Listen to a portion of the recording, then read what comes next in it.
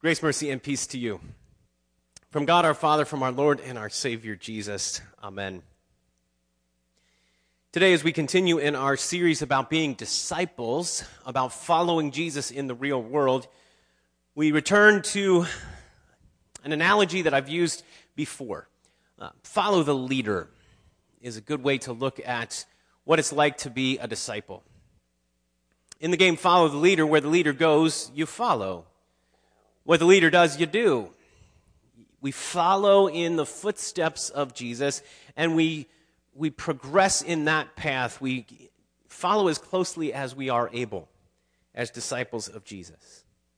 In the game Follow the Leader, well, maybe more in the game Simon Says, which is another leader following game. When you fail to follow the leader, then you're out. Right? If the Simon Says leader says, well, Simon says everyone stand, and then everyone stands. Okay, everyone sit. And now everyone who just sat down because I didn't say Simon Says would be out. Thanks be to God, we aren't out when we fail, when our following strays from the path, because God gives grace. God gives grace to us as disciples of Jesus, even though we struggle with temptation and sin. It's in our nature. It's just built into our human condition, inherited because we're, people, right? It's part of our humanity that we have this sinfulness, that we're subject to temptation. But it's not just in our nature, it's also in our choices. We regularly make decisions and choices that stray from the path God leads, that go a different direction from where He would have us go. We live in this sinful and broken world, subject to its brokenness.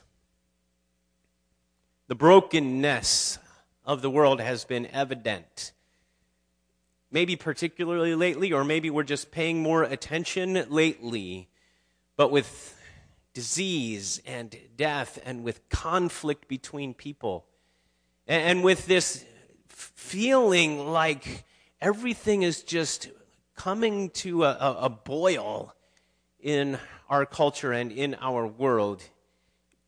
Maybe it's just more evident. Maybe we're just paying closer attention. I'm not sure which. But here's a thought. If life were easy, if everything went smoothly, if this was a simple thing, we could get along without God. We would do fine, right? If life were easy, if we didn't suffer, if we didn't have this brokenness, if we didn't struggle, but in our struggle we have a greater understanding that God cares for us. And He does. God cares for us, for you, for me, for the world. God cares deeply. He knows the number of hairs that we have. All of us. And that's what Matthew chapter 10, verse 30 says. Even the hairs of your head are numbered. And it goes on in the next verse to say that we're worth more than sparrows, which doesn't sound like much, right? You know, sparrows and other little birds, they land in the trees near our house. Oh, you're worth more than a sparrow. Well, yeah, thanks. I feel great. But what he's saying, what Jesus is saying there is that not even a sparrow, something that we could easily ignore, not even one of those small birds would die without God being aware of it, knowing it. And we're worth more, far more, than the birds. God cares for us deeply. He understands our weaknesses. We have weaknesses. The things that we're not able to do, things that we struggle with, temptations that we fall into easily. I remember when I was about in third grade or so, we had to write a book report. And so we had a book. I don't remember if everybody had a different book or if everyone was reading the same book. But I remember distinctly that I think it was the day before the book report was due that I had not read more than like 2 or 3 pages of the book. And so it was time. It was time to hunker down and read this book. Well, it was more than a 5 or 6 page book, so I had some work to do. And I've never been accused of being an overly quick reader. I'm a fairly slow reader.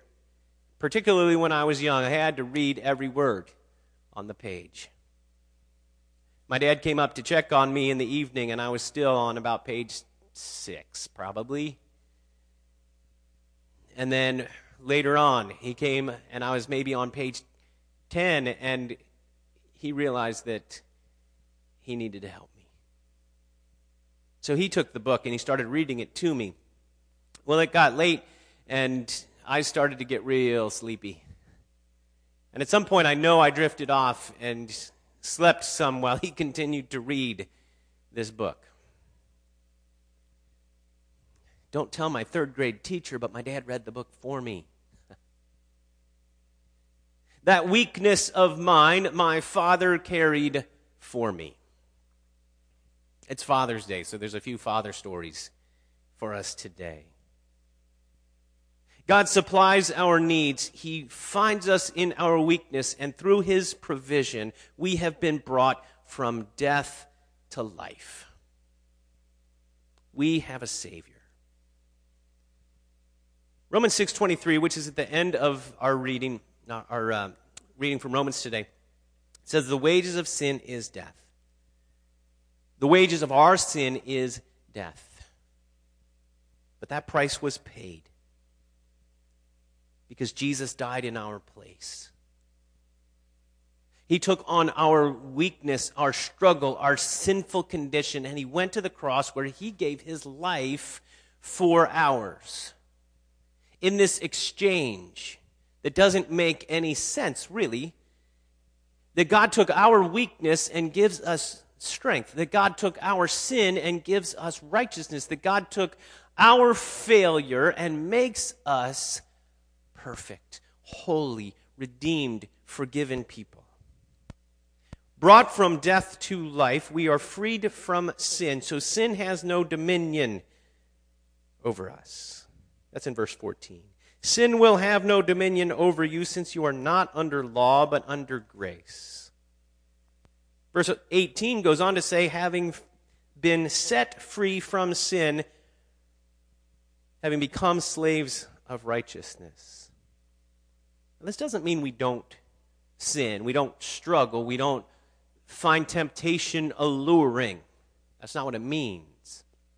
The Apostle Paul isn't saying that we can walk through life and it's now really easy. Because there's plenty of places where Paul talks about having struggles with sin and temptation, and the evil that I don't want to do, that's what I do, and the good that I want to do, that I can never get done. So there's plenty of other places where Paul's analyzing this maybe in a way that seems more familiar, because it certainly doesn't feel like we're free from sin. But what he's saying here is that we're free from the burden. We're free from the penalty. We're freed from the fear. Jesus says similar in Matthew 10, don't fear someone who can destroy the body, but fear God. But then right after that goes on to say, don't fear. Don't even fear, because you're worth more than the sparrows, and God knows how many hairs you have on your head. We need not fear. We're freed from this burden. We're freed from the penalty, from the payment, and we're blessed with eternal life. Verse 23 goes on to say, the wages of sin is death, but the free gift of God is eternal life in Christ Jesus our Lord. This is what grace looks like. The wages, death, is paid. The gift that we receive, eternal life. Not just any eternal life, but blessed in Jesus for life in Jesus. For life now, here, today, we're already living it. We're already living in eternity. See, a lot of times we talk about, well, one day we'll get to go to heaven. One day things will be all right. We don't have to wait. We still live here and now. We're still in this broken world. We're still subject to all the brokenness and turmoil that even comes within us. But we have life in Jesus. Already, right now, we are blessed. As disciples, blessed by the Lord, redeemed by Jesus, baptized into this faith relationship with God, now it is our calling to live like the teacher. It is Father's Day. And when I grow up, I want to be like my dad. I say at 51 years old. When I grow up, I've always wanted to be like my dad. His values, his character, his integrity, his faith. I want to be like him and do the things that he does. So I learned as I was growing up to pay attention and manage money well, to love my family, to enjoy travel and spending time as a family together. I learned to help people in need. There's a lot that I learned. And some of what we learn we can observe, but a lot of what we learn we have to put into practice. And that's what today's message in Romans 6 talks about too, is putting it into practice, doing the things that we're to do. Disciples are to be like their master. You can find that in Matthew 10 as well. In verses 24 and 25, it says, a disciple is not above his teacher, nor a servant above his master. It is enough for the disciple to be like his teacher and the servant like his master. So follow the example of Jesus. There's an expression, before you judge someone, walk a mile in his shoes. Many variations that are similar to that. But walking a mile in the shoes of someone in order to understand and evaluate that person is important. It's important to really grasp, before we pass judgment on a person, what is that person's life like? What has that person done? What has that person experienced? I think that's really one of the biggest reasons that the racial injustices that I think now we're seeing more dramatically than maybe we have before, I think maybe that's why it's so much more evident. Because we could see an 8-minute long video of someone who did not get justice, who did not have his life honored and valued. And we can empathize with that, and we can understand more what was really going on for years and years. We can see someone and understand a bit more, so that young person who's struggling with so much, can we walk in that person's shoes? That person who's aging, who's maybe memory is slipping, can we walk a bit in that person's shoes? But it's not just for evaluating and judging people, I mean, not to be judgy, right? But to understand is what I mean. And can we walk in the ways of Jesus? To do more than understand, but to learn from and put into practice the things that now Jesus wants to teach us. Follow the example. Walk in his ways. Live like him. Can we live like Jesus? Jesus was humble. Jesus was loving. Jesus found people where they were and spoke truth and grace into their lives. Jesus served others. So you and I are empowered to follow Jesus as the Spirit guides us in new obedience. Verse 17 in Romans chapter 6 says, "Thanks be to God that you who were once slaves of sin have become obedient from the heart to the standard of teaching to which you were committed." Our actions are rooted in grace. Responding to the grace that we've received, guided by the grace of God, now we strive to obey what God tells us. This doesn't earn our place with Him. This doesn't bring us into a place where we're now acceptable to God, where He looks at us and goes, you have been obedient, so now you have earned my favor. That's not how it works. There are times when, as a father, my kids haven't been precisely obedient. I've got a couple kids here, and they're making sure that you can see everything, so I got to be careful with what I say, or this feed is just going to get cut off maybe. I don't know. And as a father, when my kids have not been obedient, I've not been pleased, right? And so sometimes I've had to punish and to teach and, right, the ways that we discipline kids. It's necessary for their development so that they learn, so that they understand, so that maybe next time we do better.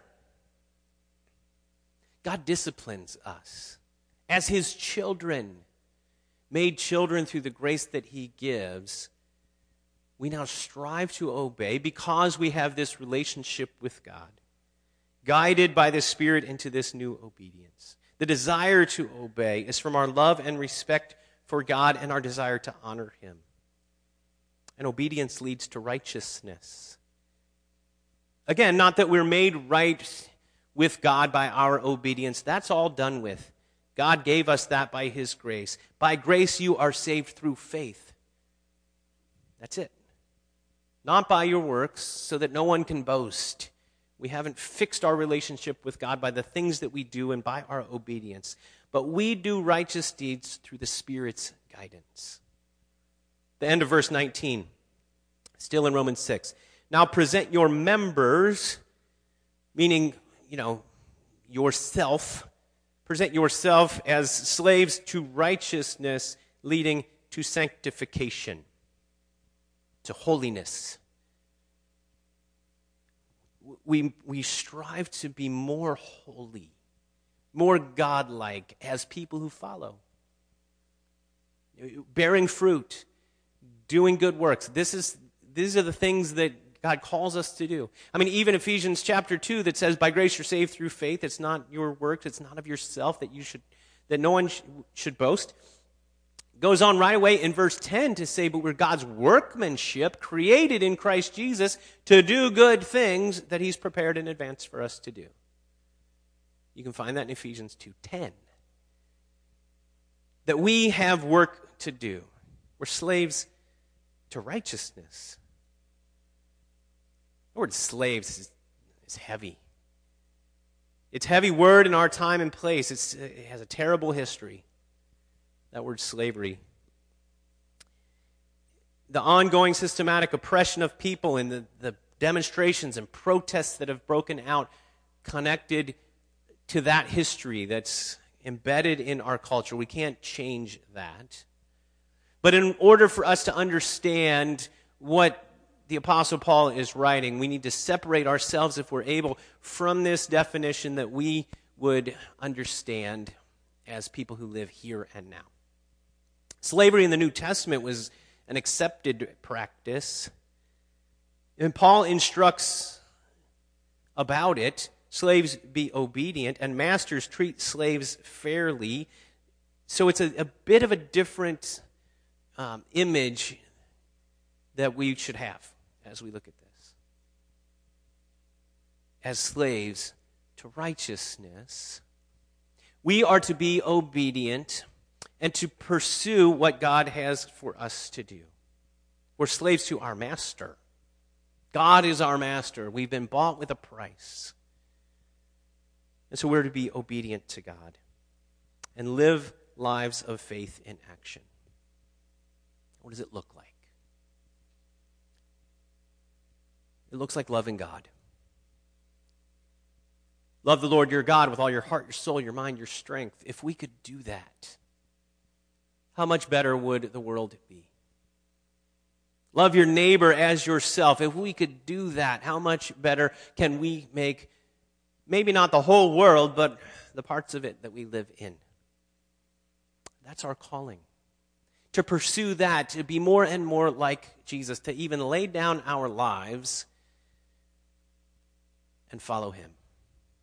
Walking by faith, bearing fruit, pursuing righteousness, doing those good works, caring for creation, supporting people, being the voice of the voiceless, the hope for the hopeless, a friend to people in need. This is the calling to which we are called. To live like the teacher, striving as much as we can to give thanks to God by how we live our lives each and every day, consistently, striving for holiness because we've been made righteous by the gift of his grace. Let's live like the teacher, as disciples in Jesus, following him in the real world. Amen.